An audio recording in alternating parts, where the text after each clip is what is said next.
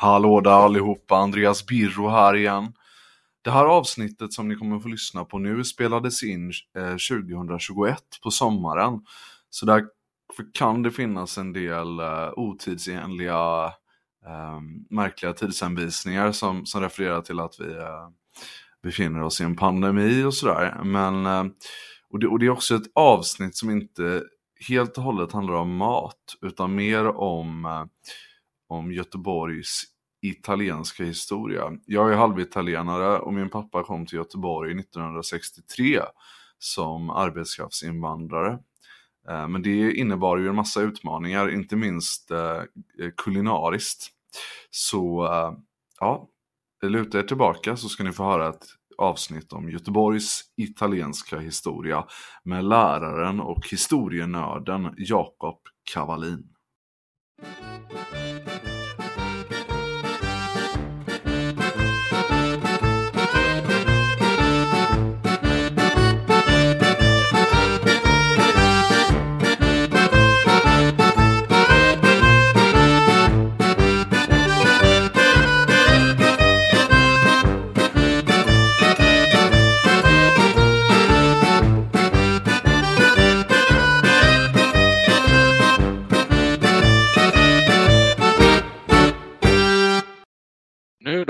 Nu så hörs det jättebra.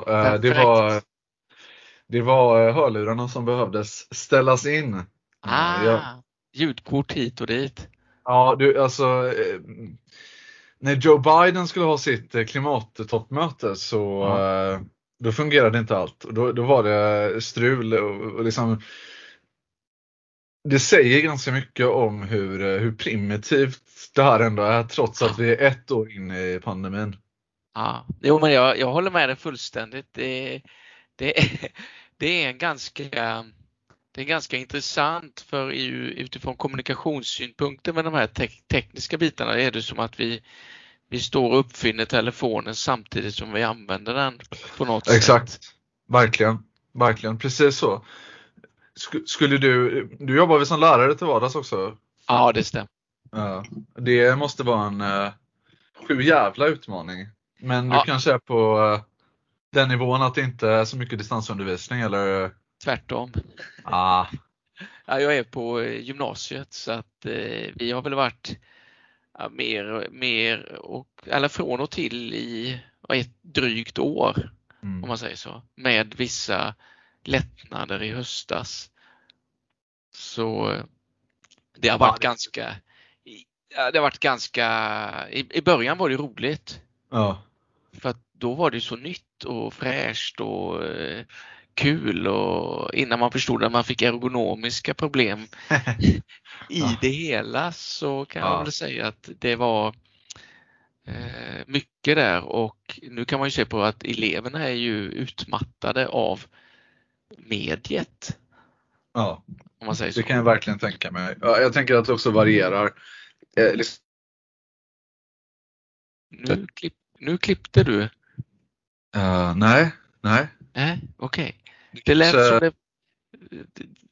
Jag kan ha jag bor ju på landet. Ja. Och det är jag tillhör en av de få människor numera får man väl säga som har luftledning ända in i huset. Förstår. Så min son 18 år sitter förtvivlat i perioder över att vi har visst strul med våra förbindelser då.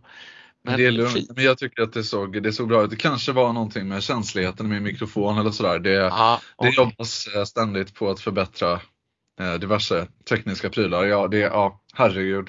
Jag känner mig som en analfabet. Jag är 25 men jag borde ha bättre koll. Gött, jag spelar redan in så jag tänker att jag klipper från ett eller inte alls men men så här, vi kan väl du vet. Det får bli som det blir. Det är roligare när det sker spontant. Ja, absolut. Nej, men jag gillar upplägget om man ska vara ärlig. För att det är väl lite så i skolans värld också. Man har lärt sig att blir det för förberett så är det ofta så att det inte blir så publikvänligt. Verkligen, exakt. Jag var med i en podd för några veckor sedan och pratade faktiskt om italiensk mat och sådär. Och Då så sa han som hade podden att berätta gärna ingenting, för jag berättade några roliga grejer innan, så det här kan jag ta upp. Så han, nej för fan, berätta inte det, för jag vill ju bli förvånad när jag spelar in.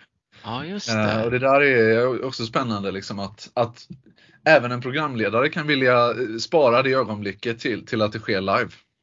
Ja, för man kan sitta på den, känna annars att man sitter och väntar på den godbiten, och så blir man så här lite ivrig att få istället för att just bli förvånad, som du säger. Det är en bra dramaturgisk finess. Jag gillar det också. Vi är några lärare som pratar om att vi gillar att skjuta från höften, om man får använda den typen av term, för att då blir det mer ett samtal, en diskussion. Eller hur? Verkligen. Nu ska jag se att men det ser väldigt bra ut. Kring inspelning och så där, det här är ju, det får bli som det blir. Vad tänkte jag säga? Jakob Cavallin, är det så ditt namn uttalas? Jajamän. Underbart. Du bor och verkar i Borås. Ja, det stämmer. Det stämmer. Underbart. Jag hittade ju det efter lite detektivarbete, men du har ju varit ute och härjat i medierna tidigare om det vi ska prata om idag, det vill säga hur de italienska arbetskraftsinvandrarna invaderade Göteborg. Ja, precis. Hur kom det sig att du började skriva om det? Det är faktiskt en ganska kul historia, för jag får väl säga någon gång att jag är ju ursprungligen göteborgare, om man får säga sånt uttryck, att jag är född i Göteborg och därav kärlek till staden i väst, om man får säga så. Jag var student i Göteborg också, pluggade på Göteborgs universitet och träffade min fru som är urgöteborgare då. Och det vill säga att jag känner att jag har ganska starka kopplingar till Göteborg. Så när jag läste historia i Göteborg så skrev jag en uppsats självklart om Ostindiska kompaniet.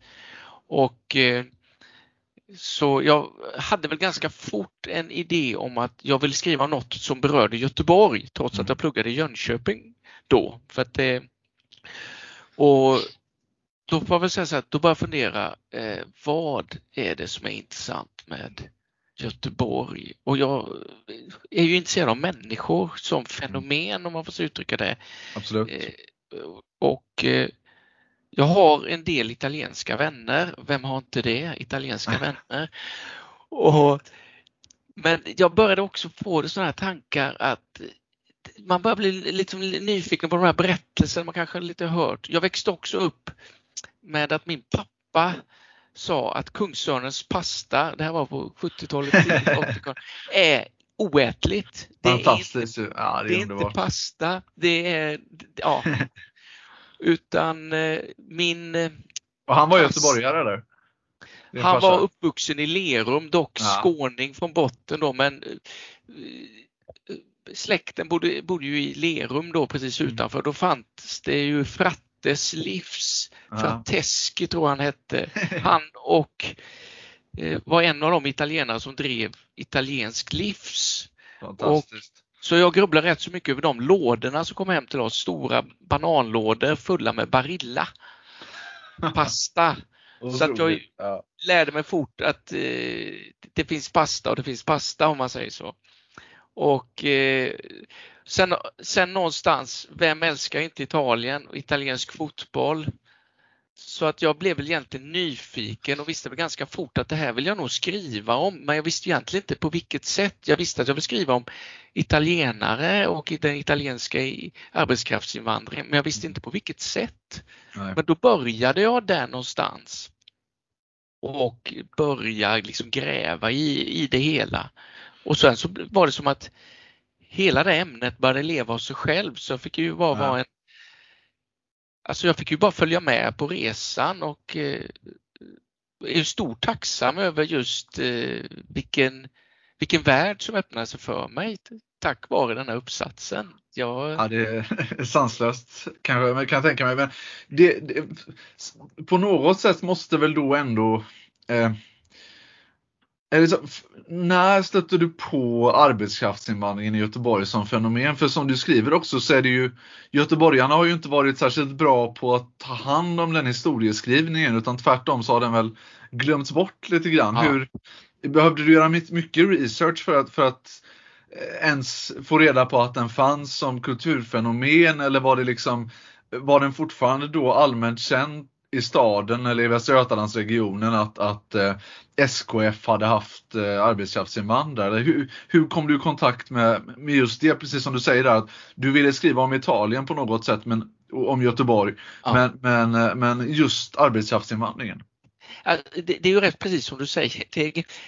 Det var inte helt, det var inte, alltså jag visste och hade hört lite vaga berättelser, om man säger så, men det var inte skrivna berättelser, om man säger så, på något sätt, utan jag har en god vän som kommer från Italien som han gav mig väl lite grann grunden genom att jag besökte honom på hans jobb och vi satt ner och pratade, och han hade själv höll på mycket kring det här området då. Så han kunde ge mig en slags grundberättelse.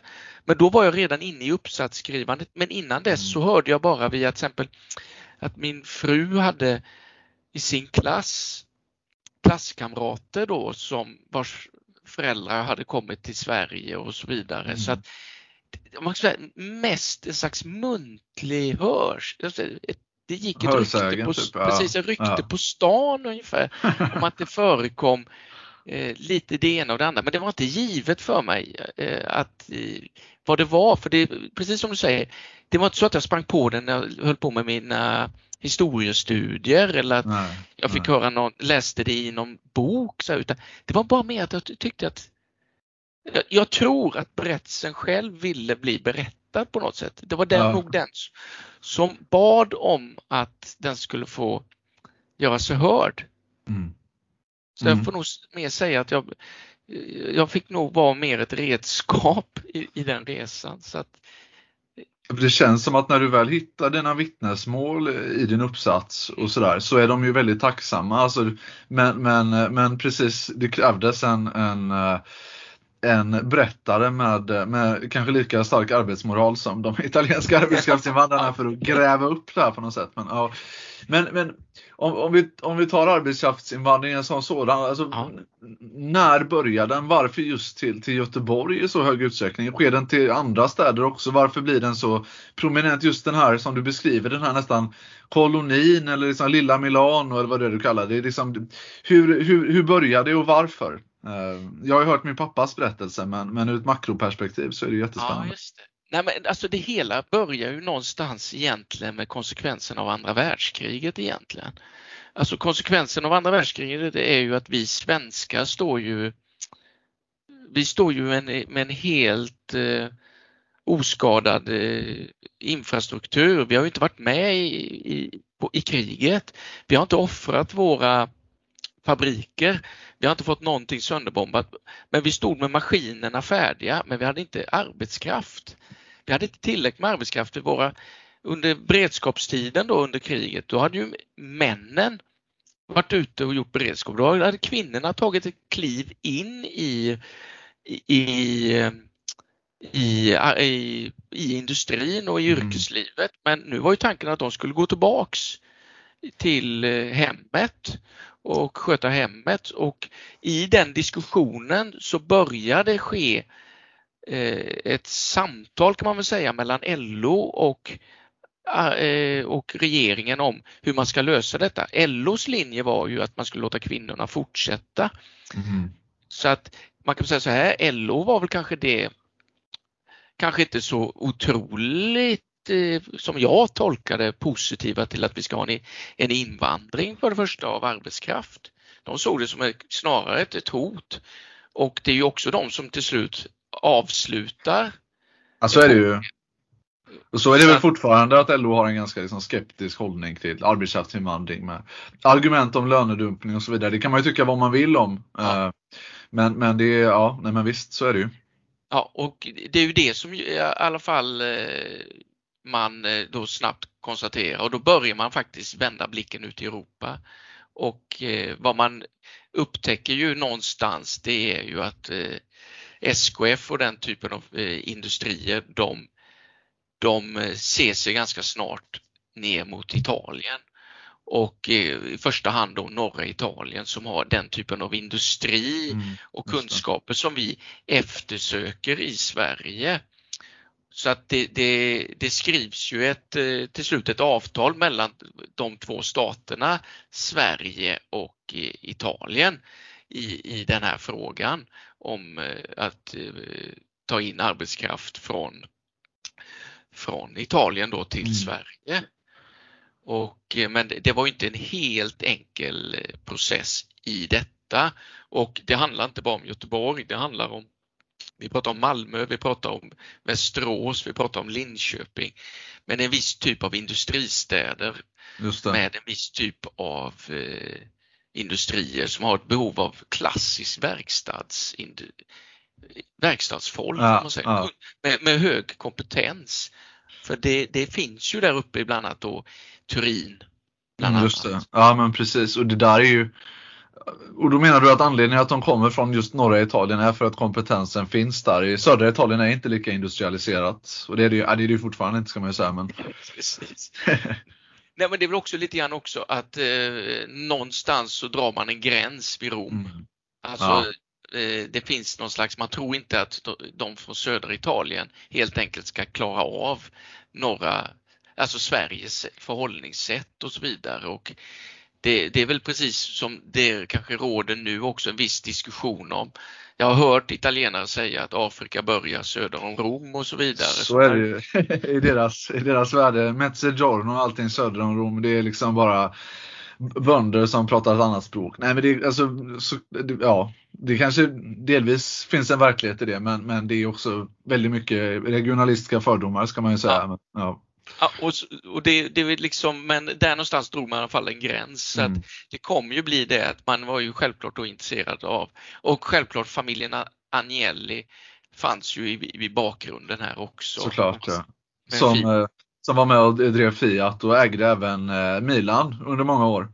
Precis. Gör de det fortfarande? Jag har ingen bra koll, men... Ja.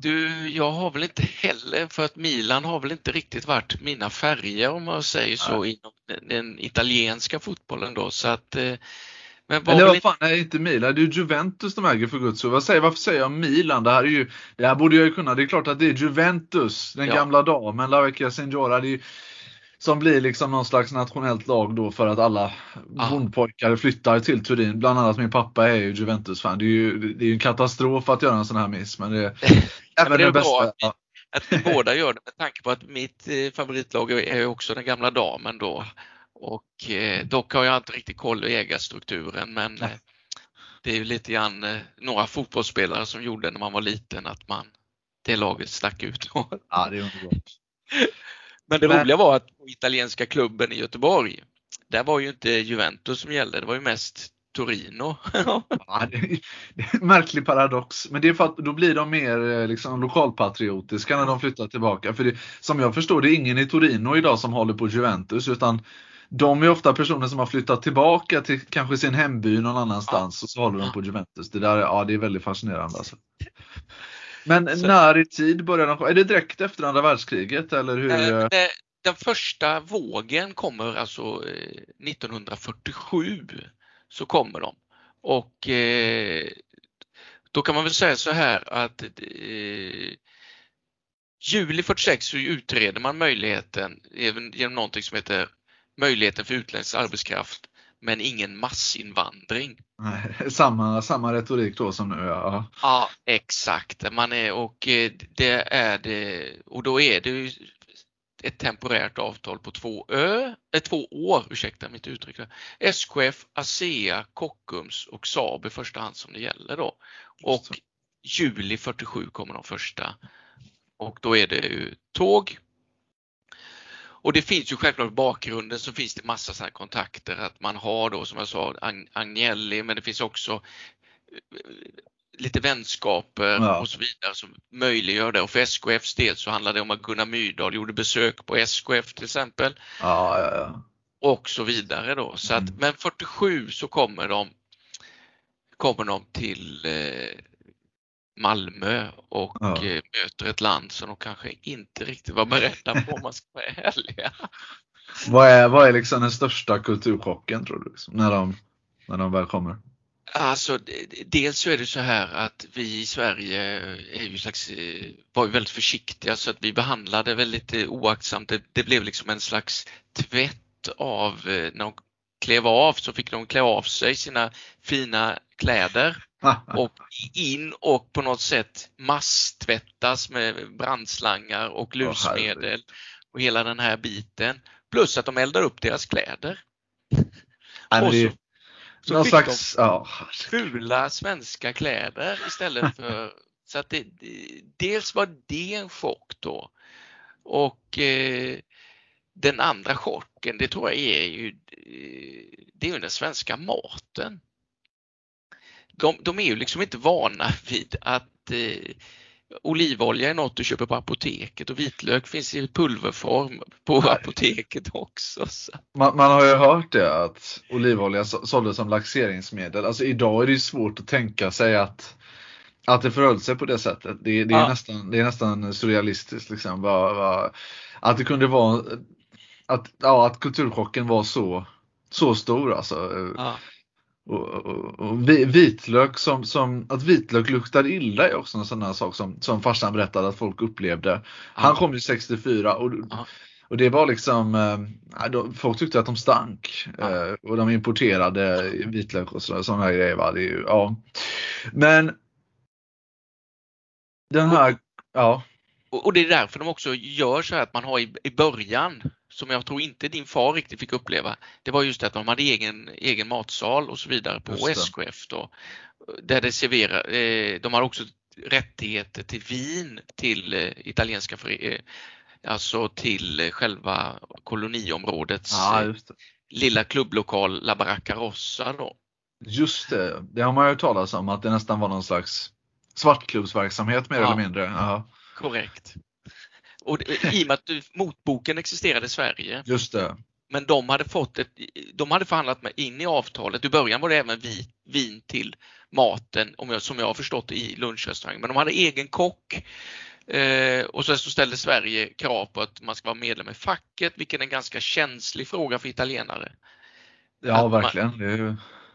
För fackanslutning i Italien, det är något negativt. I Sverige ses det som något positivt. Sen så kanske man också missade det här med att betala skatt. Det tog man tydligen inte upp när de värvade italienarna där nere.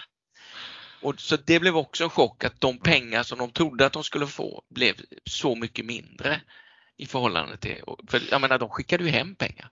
Ja, visst. Nej, men det är samma typer av transfereringar eller remitteringar som man ser idag, liksom tillbaka till stora delar av tredje världen och sådär. Såg man ju då även till Italien. Men det här med tvångsanslutningar till facket är ju väldigt intressant. Alltså, det känns ju som ett kapitel som är helt bortglömt på många sätt. Alltså, var det något som bara var i det här avtalet mellan Sverige och Italien, eller var det även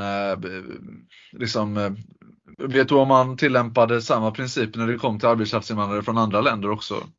Jag tolkar det som att det här var ett krav som man ställde på de flesta. Sen så blev det ju så att de ändå försökte ta sig ur facket och så vidare. Men på den tiden i Sverige så var ju LO och Metall, det var ju riktigt, de styrde ju, man fick ju inte förstöra ackordet. Nej.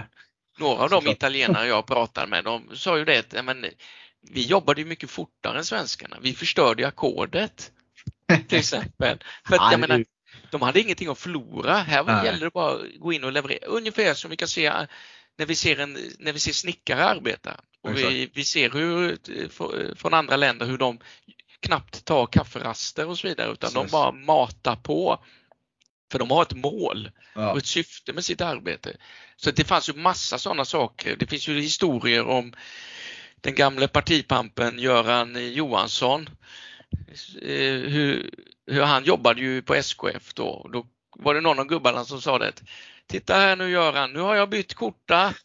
Och du är inte ens svettig. Det vill säga, han var ju facklig redan då. Göran Johansson, så att de häcklade honom lite grann då för att han inte jobbade. Otrolig historia. Ja, det är ju genialt. Alltså, det där är ju... Farsan är ju väldigt, idag, han är ju motståndare mot all typ av arbetskraftsinvandring idag, eller kanske inte all typ av arbetskraftsinvandring, men han är ju liksom väldigt vänstervriden, och på klassiskt då LO-manér så ska det vara svenska avtal och så vidare. Det är paradoxalt sett till den period då han själv kom som arbetskraftsinvandrare på många sätt. Säger jag med kärlek och respekt till min älskade och mycket principfasta far. Men tillbaka till det här med maten och den här La Baracca Rossa, där den här typ svartklubben, kommer det liksom, hur tas det emot av liksom lokalsamhället i Göteborg? Finns det något möte mellan lokalbefolkningen och italienarna, och hur ser det ut då? Ja, men alltså från början så är det ju så att du har ju ett Italien, alltså när du går innanför bommen där, så är det ju först och främst från början så är det ju Italien. Det är först senare som det blir en mer blandad, för då kommer jugoslaver och det kommer finländare och så vidare, att det blir mer uppblandat. Men från början så var det ju både italienska familjer, det kommer ju hela familjer, och det kommer och så var det ungkarlar i en liten blandad röra. Men då fanns La Baracca Rossa som ett centrum med sina rättigheter, lite grann som La Casa degli Italiani i Gamlestan var. Man kunde gå in där och ta sig ett glas vin eller en kaffe, man kunde äta och så vidare. Och det var där du satt och spelade kort och umgicks på kvällarna och pratade politik. Så ibland så säger man La Baracca Rossa, kan det handla om den politiska färgen på samtalen eller var det någonting annat? Men baracken var faktiskt rödmålad. Så att, och på helgerna, i och med att det fanns då vin och tillgången till vin, så självklart blev det så att svenska, man får kalla det ungdomar och så vidare, förstod att det fanns ett intresse av att försöka ta sig dit och hänga med dem, och de svenska kvinnorna förstod väl lite grann att det här var ju killar när de var ute och dansade som var lite roligare och som var lite annorlunda i förhållningssättet. Behövde liksom inte trycka i sig massa alkohol för att kunna föra en konversation, utan så det var ju blandad kompott, som jag har förstått det när jag har pratat med många som har varit där, att det var lite spännande historier som hände där. Ja, det kan jag tänka mig. Men det var ju ett liv, och det roliga var att La Baracca Rossa hade ju också funktionen av att de gjorde om det till kapell på söndagen. Så kom den italienske själasörjaren kom dit, och då var det mässa då, och det var liksom även undervisning och i tron och så vidare för barnen, och sen så tog man bort den delen, och så satt man och umgicks och fortsatte äta och så vidare, så att det blev liksom, det var en oerhört viktig byggnad om man säger så för det är ju egentligen det som blir grunden för den italienska klubben, som jag tolkar det. Ja, jag förstår. Ja, det kan jag tänka mig. Och den är väl fortfarande ganska levande i Göteborg på många sätt. Jag vet att i alla fall för 10 år sedan något sånt där, så var farsan aktiv i någon, jag tror det var fortfarande italienska klubben som konstellation. Men ja, det är väl den enda i så fall, den här röda baracken, platsen där man haft både liksom någon typ av svartklubbsverksamhet och kapell på samma gång. Det är underbart. Var liksom okej, men ja, det här är ju just det här du säger också om att här kommer det människor som kanske kan föra sig lite mer extroverta, dricker vin, inte starksprit. Det måste ju också varit en stor förändring. Det finns någon otrolig historia när farsan har träffat en tjej första året han kommer, tror jag det, och får liksom komma hem till henne och hennes föräldrar, och så har han köpt en väldigt fin flaska vin med sig, eller man har fått den från någon och ska ge till hennes pappa, och så pappan öppnar flaskan, häller upp vinet, smakar på det men tycker inte att det smakar så bra, så han går ut i köket, hämtar sockerskålen, kommer tillbaks 1, 2, 3, 4, 5 teskedar i glaset. Nu smakar det gott. Och sen skulle de göra liksom ragu eller bolognese, och då hade de kokat spaghetti. Sen hade de stekt köttfärs. lök, det var inte ens blandat, ketchupflaska på bordet, ät liksom. Ja, det är så jävla kultur, ja det är fruktansvärt. Det måste ha varit en otrolig chock alltså.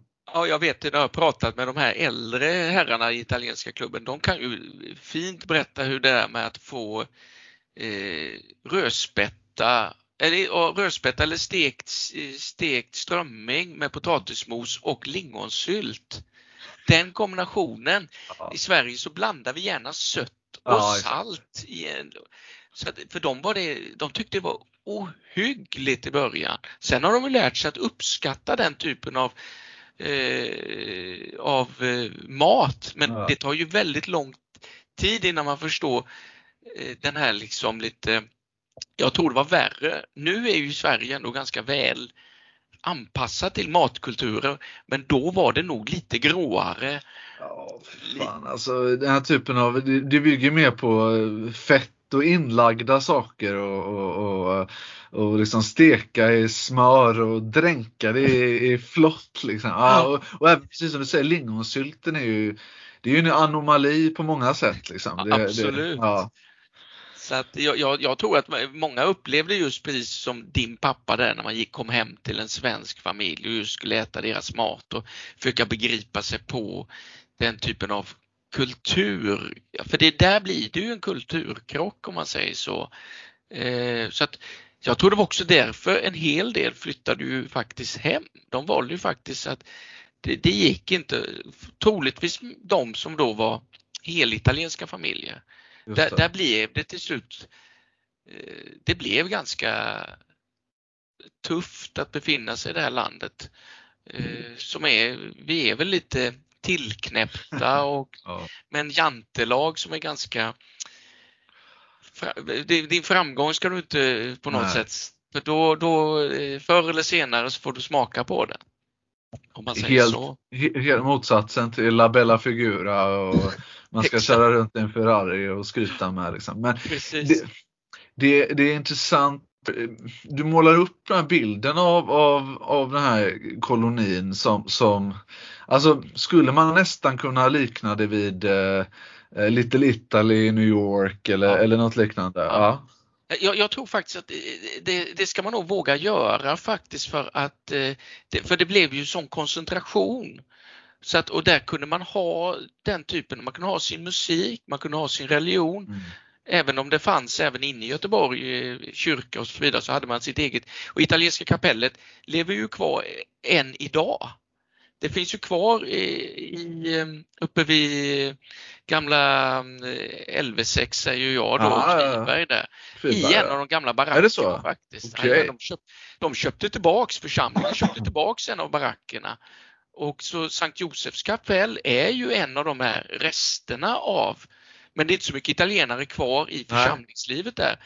Men så det blev ju precis som vi kan se i de här klassiska filmerna och så vidare, fast det är koncentrerat ända fram tills egentligen Metall är med att ta fram att det ska bli bättre bostäder, för det kanske inte var en perfekt miljö för barnfamiljer. Och då jobbar man, det blir mer och mer ungkarlar, och ungkarlar skapar väl en viss kontext. Så kanske inte barn ska hela tiden befinna sig. Så det blev mer och mer lägenheter, det vill säga de flyttas ut och kanske då försvinner ju det där navet. Då blir de ju mer en del av det svenska samhället, och med tanke på att deras barn inte gick i någon specialskola eller någonting, utan det var rakt i svenskt skolsystem. Och det vet jag flera har sagt, att ingen av oss har haft SFI eller någonting annat, utan vi fick lära oss språket, våra barn lärde sig språket. Och så att det är nog den gruppen som också snabbast har tagit sig in, som jag tolkar det, i det svenska samhället och blivit snabbt en del av det samhället.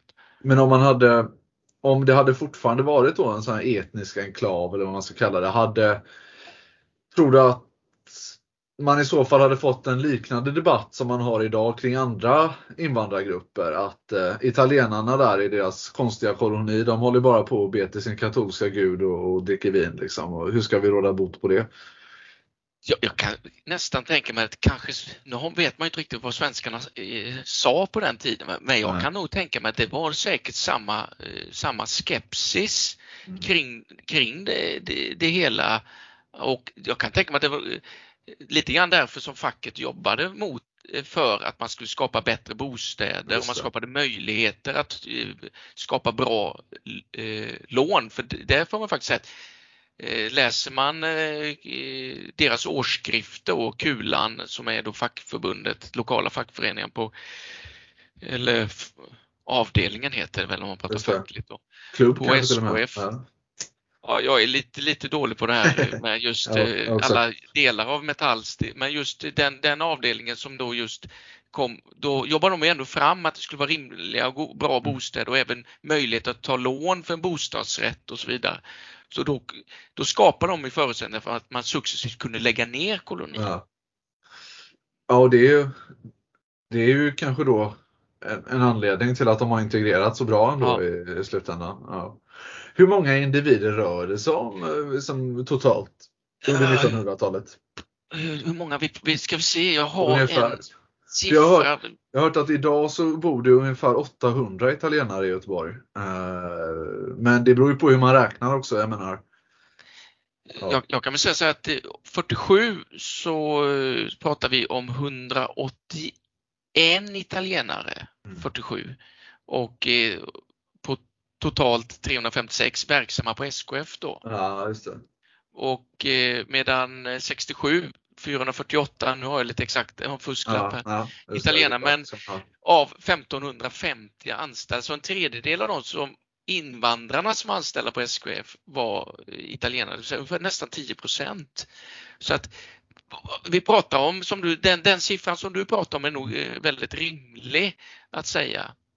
För det kom ju olika vågor. Vi får inte glömma att det var en liten grupp italienare som kom väldigt tidigt. Det är ju de som brukar kallas för gipskatter och så vidare, ballongförsäljarna.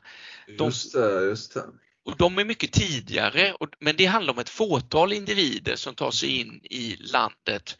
Och de är positiv, det är ballonger, det är gipsfigurer och så vidare. Men den stora gruppen, det är ju det som sker 47 och även den stora vågen på 60-talet. Men idag liksom, om man åker till Göteborg, hur återspeglas det i staden idag? Är det liksom, finns det ett arv från det här som man kan upptäcka om man vill då? Om man, till skillnad från de flesta i Göteborg, inte är helt blind inför det liksom. Ja, du pratar om italienska klubben delvis liksom. Det lever ju kvar och så. Och det är intressant, italienska klubben hade ju sitt fotfäste i Gamlestaden och dess omgivningar. De hade nu vet jag inte om de har kvar sina lokaler, för jag vet att det blev väldigt höga hyreshöjningar och så vidare, men de finns ju i alla fall kvar som förening. Och de hade ju rättigheter tack vare La Baracca Rossa.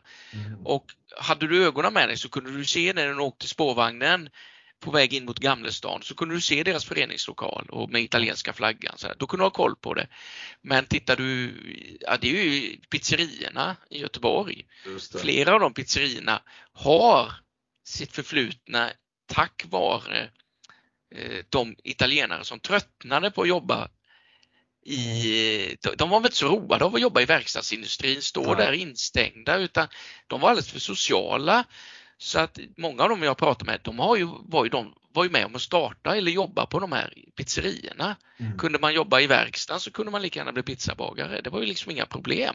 Eller hur? Så att många av dem startade klassiska pizzerier som La Vacca och så vidare.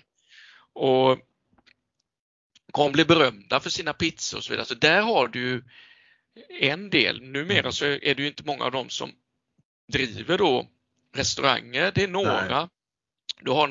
Du har La Baracca Rossa, restaurangen på just det, på Hisingen. På Hisingen. Och det är ju barnbarn till arbetskraftsinvandrande italienare då. Så att går du in på deras restaurang, då hittar du arvet på väggarna.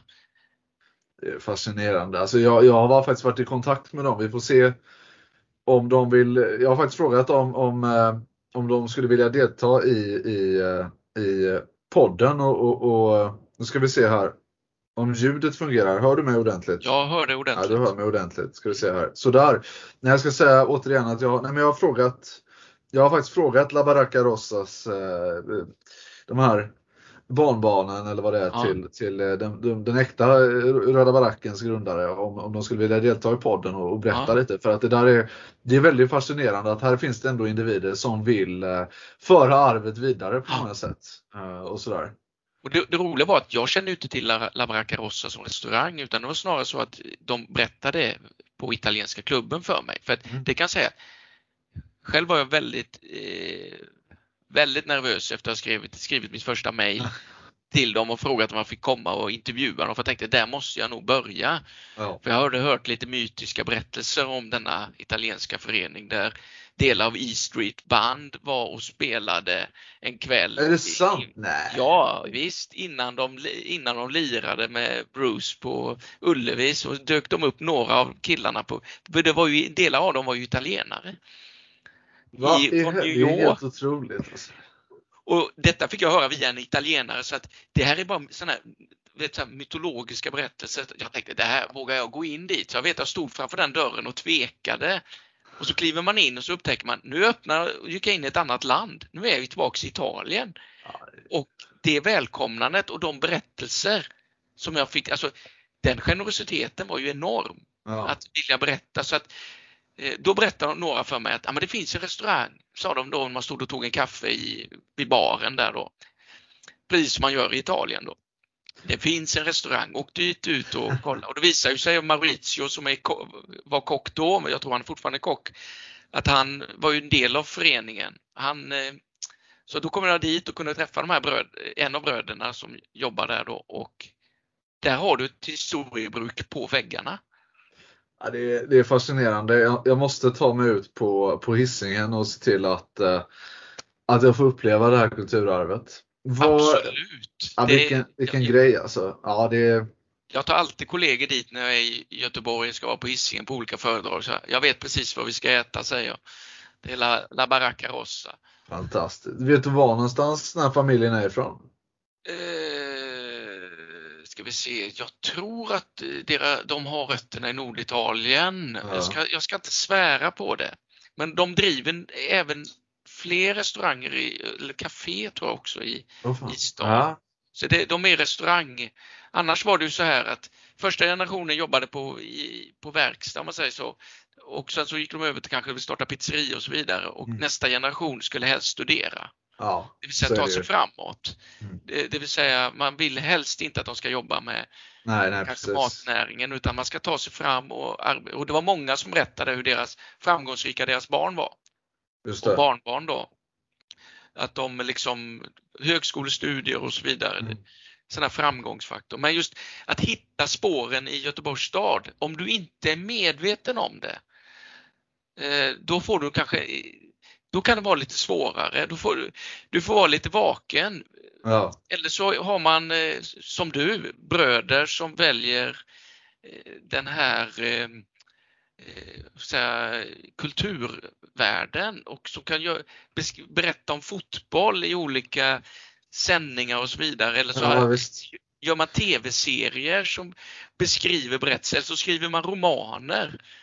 Men annars så skulle jag svårt att säga att man måste nog vara en urgöteborgare som har haft den mixen, kanske gått till skolan på 70- och 80-talet, 60-, 70-, 80-talen där man hade det i sin klass.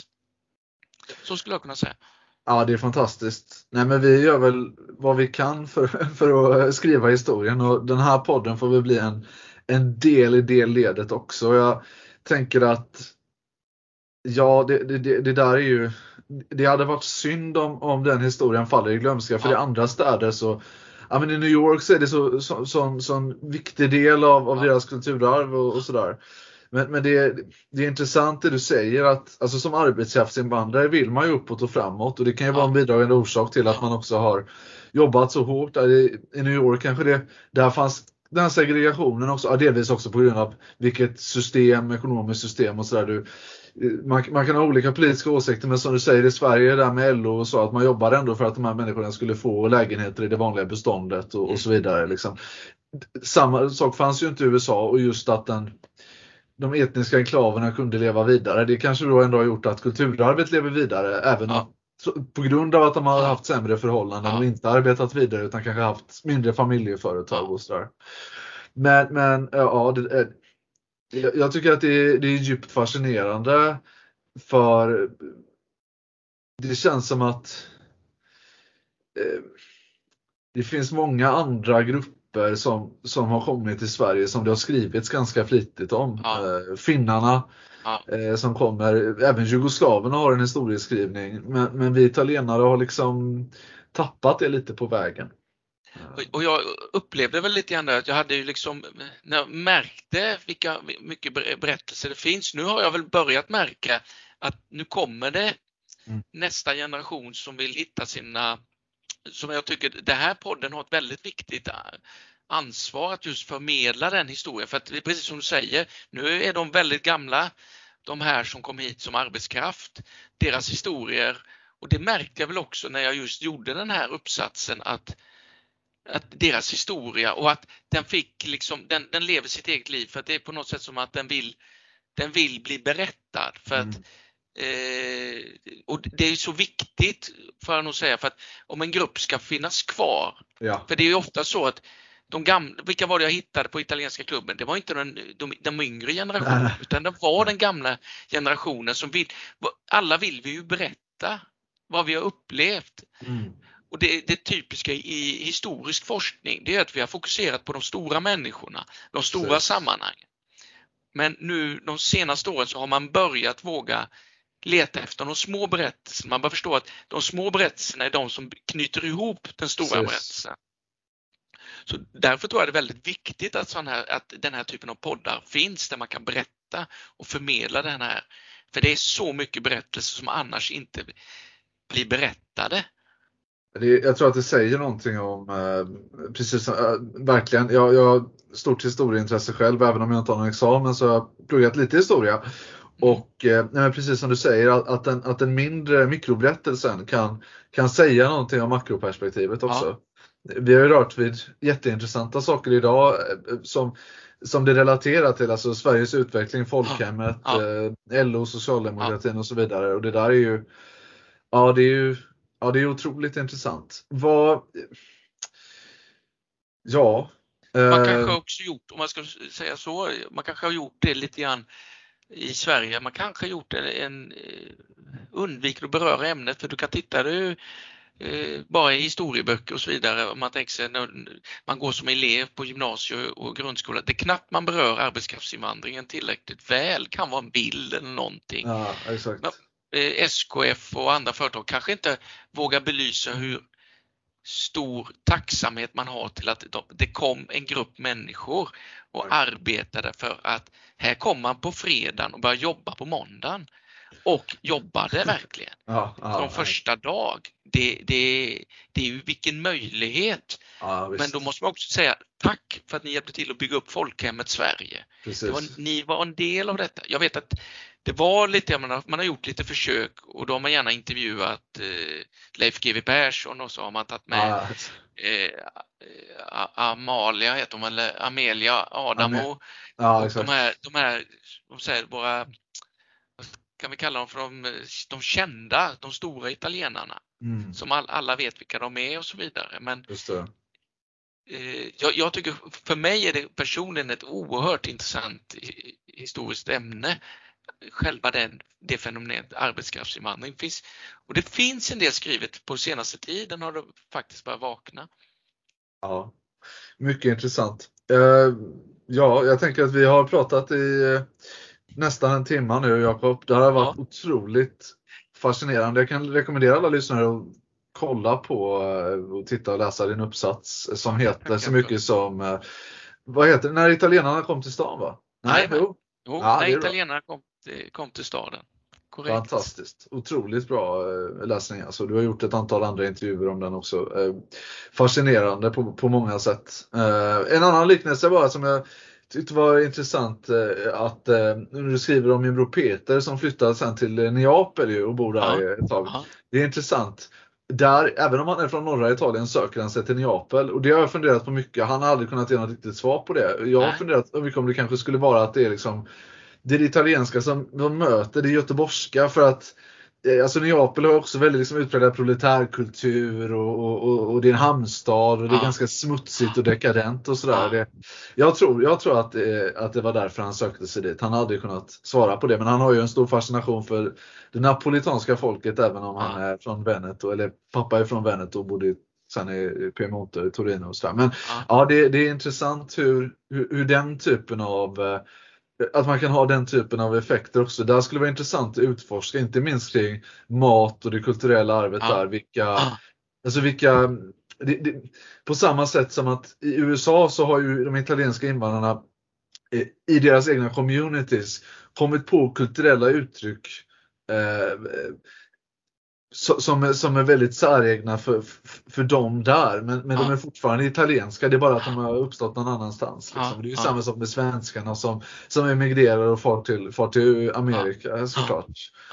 Den typen av kulturella uttryck skulle vara intressant att undersöka. Vad är den svensk-italienska communityns egna uttryck, så att säga? Ja, precis. Har de några liksom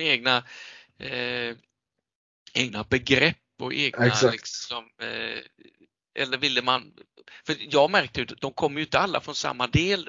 De här männen man pratar med, för du vet, de hade ju lite olika sätt att prata sin italienska när de berättar för mig hur det kan låta om man är bolognare eller om man kommer från den delen och så vidare. Så att det som vi kallar dialekter där är ju praktiskt taget olika språk. Venetianska, som man pratade när min pappa växte upp i Venet, det är ju verkligen, det är ett helt annat språk. Och detsamma gäller napolitanska. Jag har pluggat riksitalienska som egentligen lite grann nu. Det är ju någon slags, man tar ju den toskanska dialekten, det är ju egentligen Dante liksom. Nej, jag menar, det är så artificiellt liksom. Det är ju, jag tycker att alltså napolitanskan förstår jag inte överhuvudtaget. Det är så väsensskilt. Jag tror att det handlar om hela deras sätt också. Men det är väl en kombo. Man kan tänka sig, om du säger Göteborg, Neapel, så tänker jag också Glasgow. Alltså lite grann dialektala det där. För det har man förstått, sen den napolitanska dialekten, den är svår. Ja, verkligen. Exakt. Och göteborgskan, den är ju väldigt skotskt influerad också. Det är exakt. Helt korrekt. En avslutande fråga bara som jag funderat på. Liksom, hur såg det ut i de andra nordiska länderna under den här tiden? Hade de också arbetskraftsinvandring? Vet du någonting om det? Liksom, och italienskt relaterat till det och så här, liksom? Den är faktiskt riktigt bra fråga, för att jag har ju nu kanske fokuserat väldigt mycket på Sverige, men min uppfattning är nog att det är nog, nu kan jag vara ute och röra mig lite myrmark, men jag skulle gissa på att jag tror att Sverige sticker ut lite mer. Alltså att jag tror att vi gjorde nog mer. För att jag tror att vi, med tanke på Norge och Danmark och Finlands situation efter kriget, så tror jag tror att det är det som gör att Sverige sticker ut och att vi var så tidiga. Sen så lägger vi ner det 72. Men då börjar nästa grupper, då kommer flyktingarna, de politiska flyktingarna, även om det har funnits och förekommit innan också, men då vi har chilenare och så vidare då. Men jag tror att vi sticker ut mycket mer, i alla fall den första perioden. Och det kan bero på krigets effekter.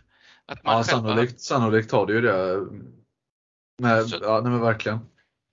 Men ämnet är ju oerhört intressant och det kommer mer inom området, och det skrivs lite fler böcker om Linköping. Till exempel kom det en ny bok för 1 eller 2 år sedan faktiskt, som jag faktiskt håller på att läsa nu. Mycket intressant. Jakob, jag har gärna med dig i podden någon mer gång i framtiden. Jag ställer gärna upp. Det har varit en ära att prata om dessa frågor med dig. Så hoppas jag att vi hörs framöver. Absolut. Säg bara till så ställer jag gärna upp. Ämnet är mig kärt. Ja, det är underbart. Nästa gång jag är på västkusten och det inte är pandemi så får jag bjuda dig på en lunch kanske på La Baracca Rossa. Det hade varit ett nöje. Underbart. Du får ha det så gött så hörs vi vidare. Tack för att du tog kontakt med mig. Ja, men givetvis. Ha det fint. Ha det gott.